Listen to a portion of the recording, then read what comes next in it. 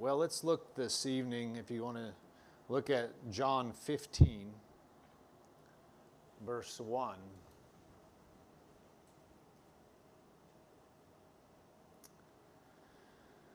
John 15, verse 1.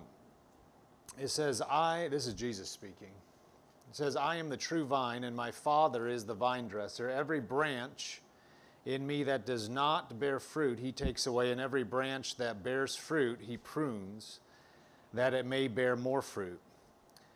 You are already clean because of the word which I have spoken to you. Abide in me, and I in you. As the branch cannot bear fruit of itself unless it abides in the vine, neither can you unless you abide in me. I am the vine, you are the branches. He who abides in me, and I in him, bears much fruit, for without me you can do nothing. Well, let's look at verse 4. It says, abide in me, and I in you, as the branch cannot bear fruit of itself unless it abides in the vine, neither can you unless you abide in me. So the branch can't bear fruit in and of itself, or you could think of a tree, the branch and then the trunk, the tree. Well, at the branch, if you've seen a branch, you know, sometimes you have wind or something, a branch is hanging out, it falls off the tree and it's just sitting in the yard. Well, it's not going to bear any more fruit at that point. So if the branch is not attached to the tree, it's not going to bear fruit. Verse 5 says, I am the vine, you are the branches. So he's making it very clear. I'm the vine, I'm the trunk of the tree, you're the branches. He who abides in me, and I in him, bears much fruit. For without me, you can do how much? Jesus said, without me, you can do nada, zilch, zero, nothing. You're not going to be able to do anything without him. So that's pretty plain. That's pretty clear. He didn't say you can do some things. Now the world would go, well, I can do all kinds of things. I don't need Jesus. Well, you can try to do stuff. The thing is, he's talking about bearing fruit. Later he says fruit that will remain. So much of the activity on this earth is empty motion. It's meaningless. It's not going to mean anything in eternity. I tell you what, just looking around more and more, you just see it. You realize most people spend their life doing things that will amount to nothing. But they're busy about it. They're going at it. They get mad at you if you get in their way or slow them down. Honk at you.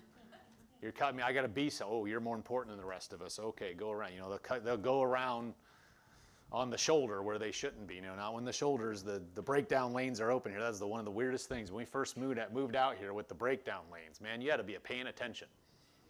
If you are not used to those breakdown lanes and you're on the on-ramp coming out and there's a person in that shoulder, you know, you can get hit really easy. But you know, there's people when they're not supposed to go on the shoulder. I saw this. I don't know where I saw that. It was a reel or something, you know, a short video, and this dude is going down the road. It shows this. So from your perspective, it's showing the road, and there's a car here, the car up here, and these two motorcycles are coming behind the car, and they decide they're going to pass the cars on the shoulder and go this way. Well, there's this car. They think this car is going slow. Well, there was a car up here going this way that was getting over and just about to turn, and so they're going right around, and the guy flat out just hit this car, flew off his motorcycle, and he was all right, but that was stupid. He decided, you're going too slow for me, I got to get somewhere, and he just about died. Well, he's going to get somewhere quick. Not going to be where he wanted to go. But people, I mean, it's so clear. I mean, people are just spending so much time in this earth just in activity they think is important, but when you boil it down, okay, so you're going to do a job and sell a product or build a business or, do a different vocation.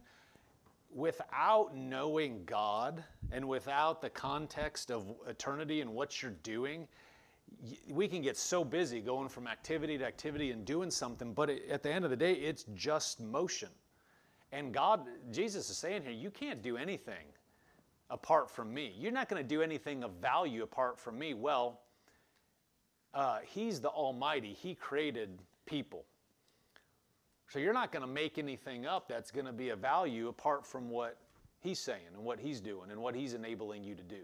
You can do a bunch of nonsense. You can do a bunch of stuff that doesn't mean anything. You can just do actions. But Jesus said, you can't do anything apart from me. So if you're a Christian and you're going to live for God and you're going to do things His way, you're not going to be able to do it apart from Him. You can't live the Christian life. You can't walk in faith without Him, without flowing with Him.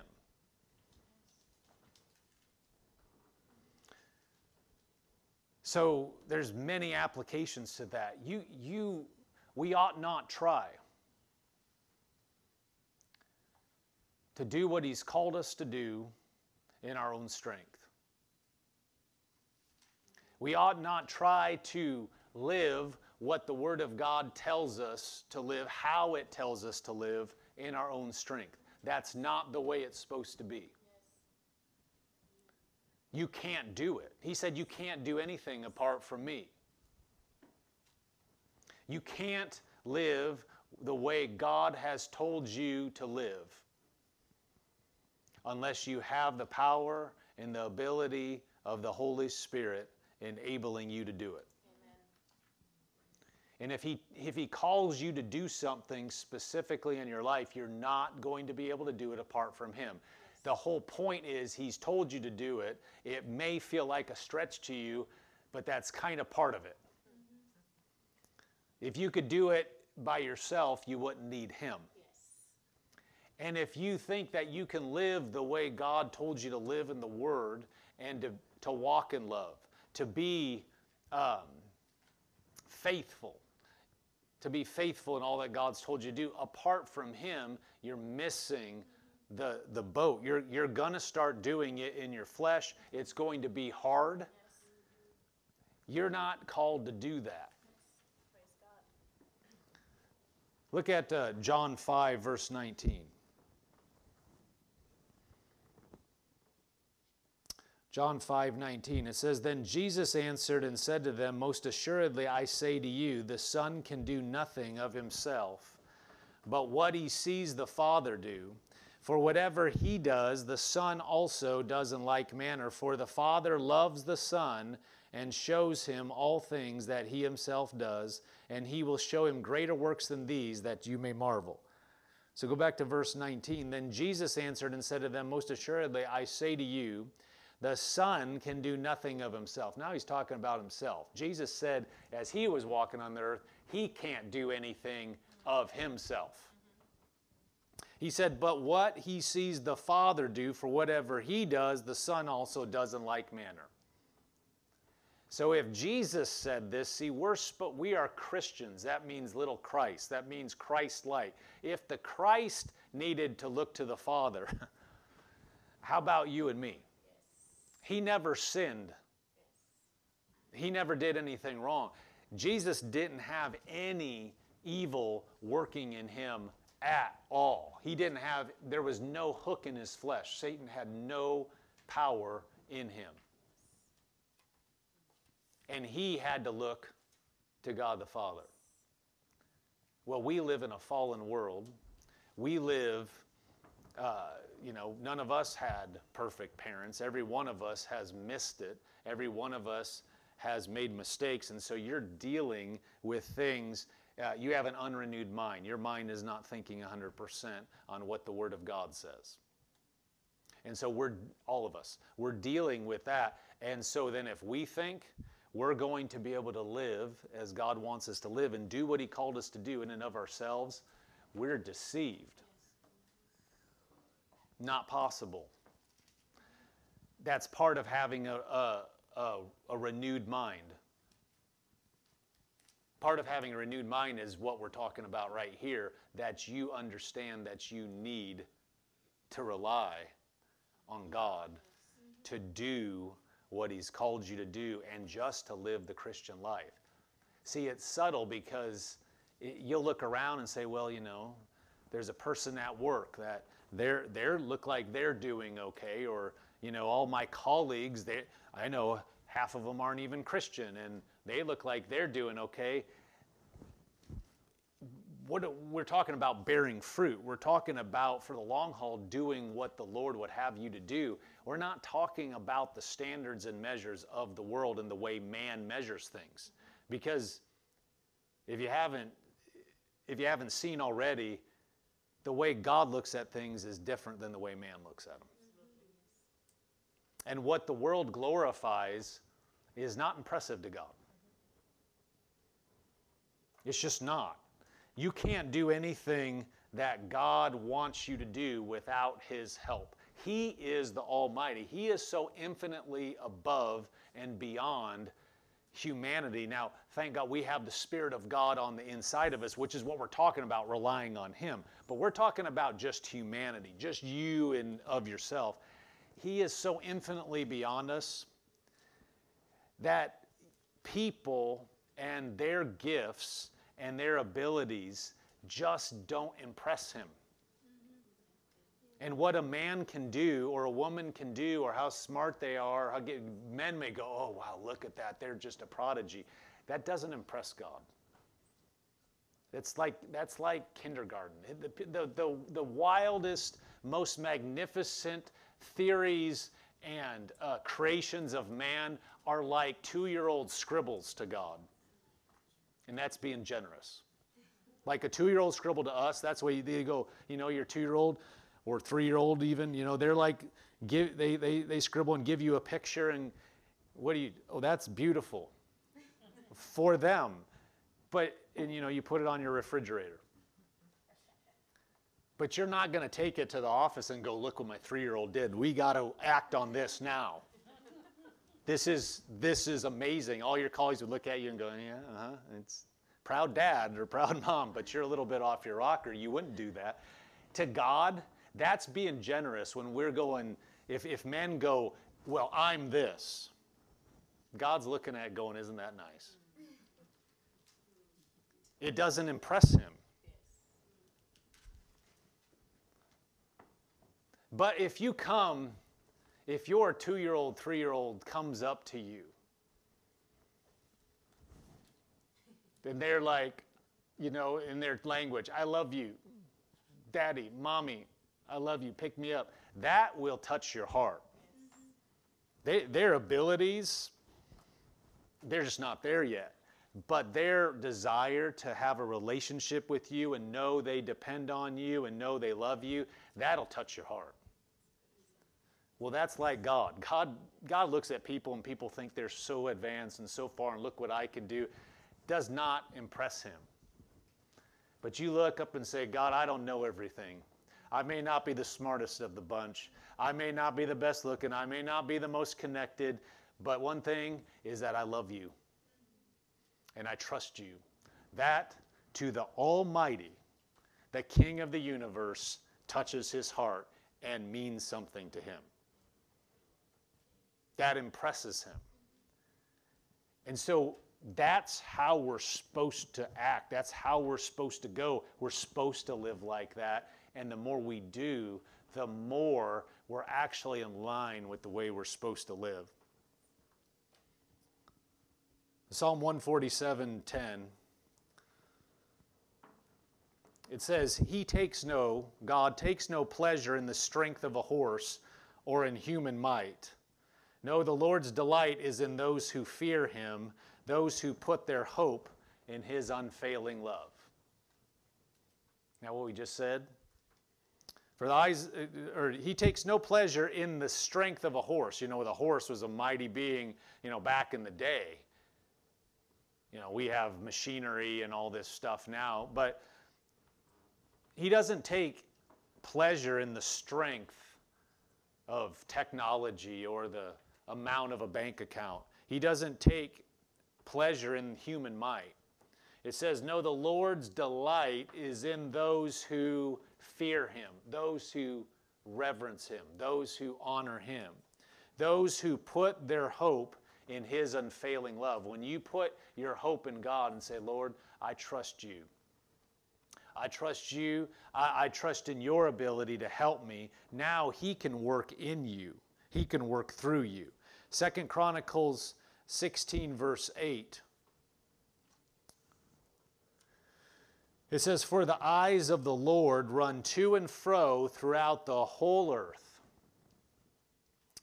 to show himself strong on behalf of those whose heart is loyal to him. Isn't that what we just said? Well, we weren't just making that up. That's based on the Bible. The eyes of the Lord run to and fro. What does that mean? He's looking over the whole earth. The whole earth, all the people, all the achievements, all the might, all the wealth, all the intelligence, all the know-how, all the connections. He's scanning the whole earth. What's he looking for? His eyes run to and fro throughout the whole earth to show himself strong on behalf of those whose heart is loyal to him. He's looking to show himself strong for people that look to him and believe that he is their hope, who hope in his unfailing love. That's precious to him.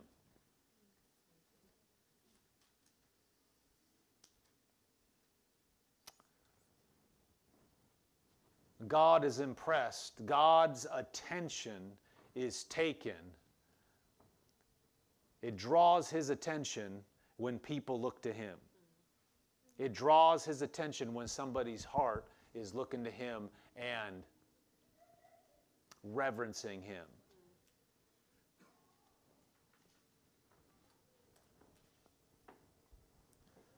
Look at 1 Chronicles 29, verse 10.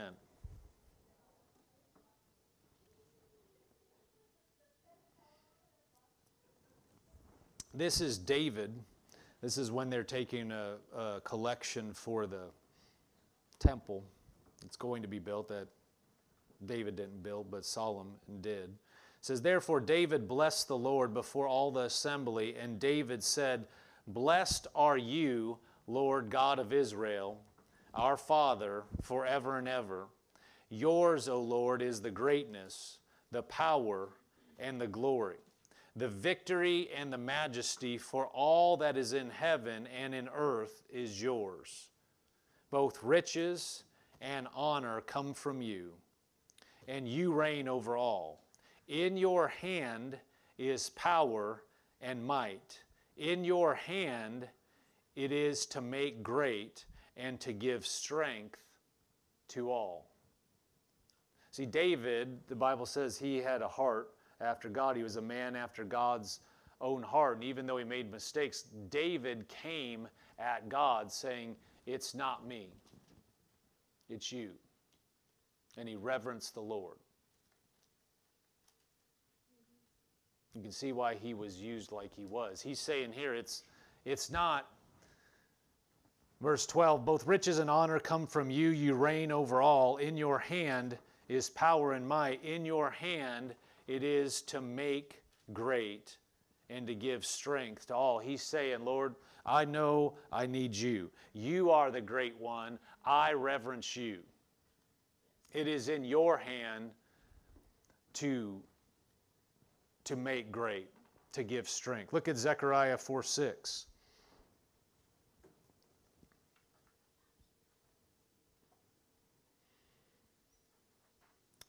Zechariah 4:6. It says, so he answered and said to me, this is the word of the Lord to Zerubbabel, not by might nor by power, but by my spirit, says the Lord of hosts. Not by might, not by power, but by my spirit. See, when you're talking about the Spirit of God, now you're talking about infinite ability. God can do what no person can do. God can work in situations where no person can work.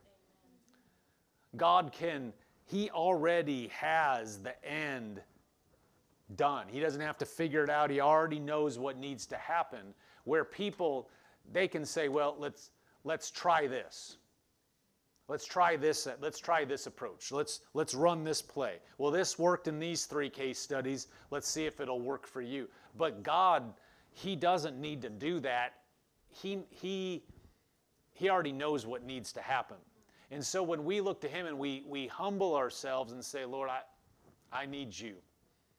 I have to rely on you. Well, we cut out all that other stuff. We invoke the power of God to help us. You know, just because something worked in a different situation does not mean, naturally speaking, it's going to work in your situation. You know, past performance is no guarantee of future results. I understand why they do it, but when you're watching, you know, a sporting event, you know, it's just, they just put these statistics out and stuff, and there'll be a certain situation. They'll be like, well, 56 of the last 57 times when a team was down by this, they lost. It really, now that may mean it's unlikely, but it has no bearing on if it's going to happen this time. It doesn't matter if it happened 57 out of 57 times they failed. This could be the first time, unprecedented, that they won. So it actually doesn't matter. It doesn't matter how dark it is. Something could change. Well, in our lives, so it doesn't matter. Well, in your situation, nobody has ever come out of this.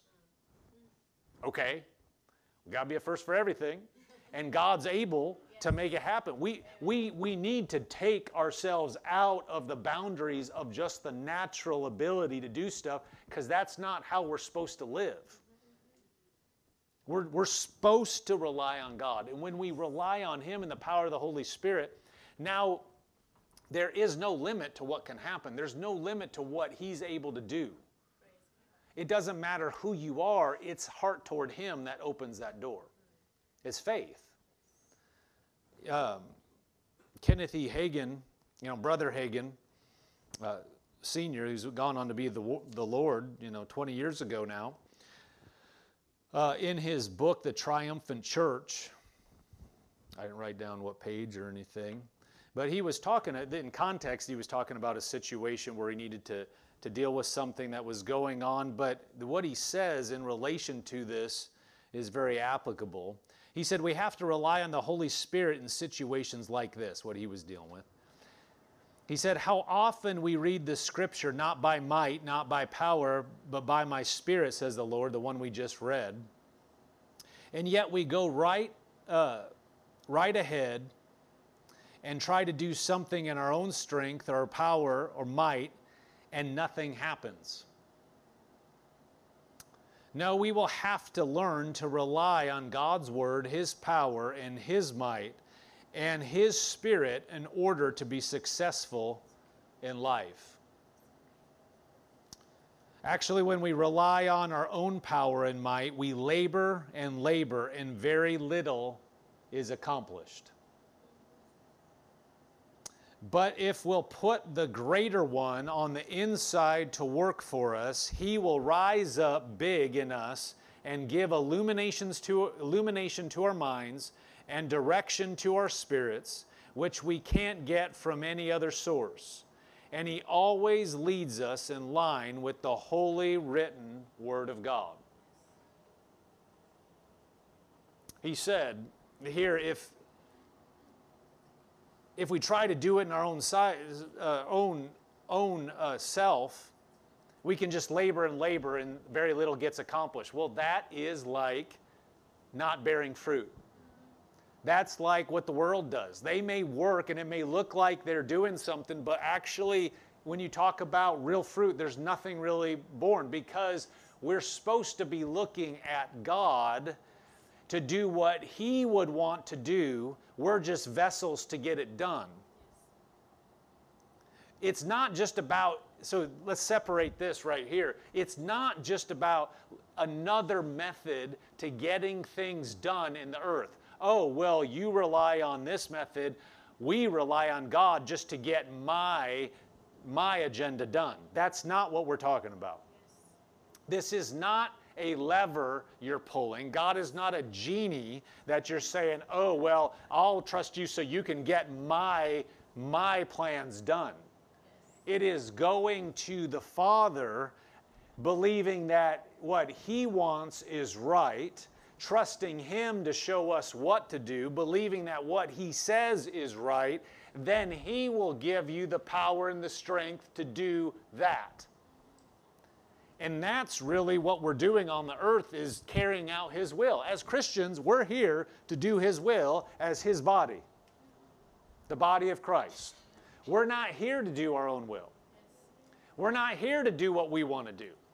We're not here to just live this life and, oh, we're Christians, so we do it by the power of God, but it's really just doing our own thing. It's just that's the mechanism where we draw strength from. Not supposed to be like that. It's a whole different thing where we realize this is all about Him. What am I supposed to be doing for Him? And so from the get-go, I go to Him. I realize I can't do anything of myself as a Christian, so I go to Him, get what He wants me to do through His Word, through His Spirit, and then I carry that out. And He's the one that's going to give you the power to do that, because He's the one telling you to do it. And so the power, by Him telling you to do it in His Word and by His Spirit, you will have the ability to do it. Now, if you make up your own plan or you decide to go on your own way, there's not going to be the strength to do it, because you're not relying on Him from the get-go. It's not relying on Him to get your plan done. It's relying on Him for His plan to then do His plan. Yes. Apart from Him, you can't do anything. That starts with, what is it? Yes. You know, sometimes people jump past that. They jump past the getting the right thing and they just go to, I need help, so let's just do this. God help me. Well, He can help you in a measure.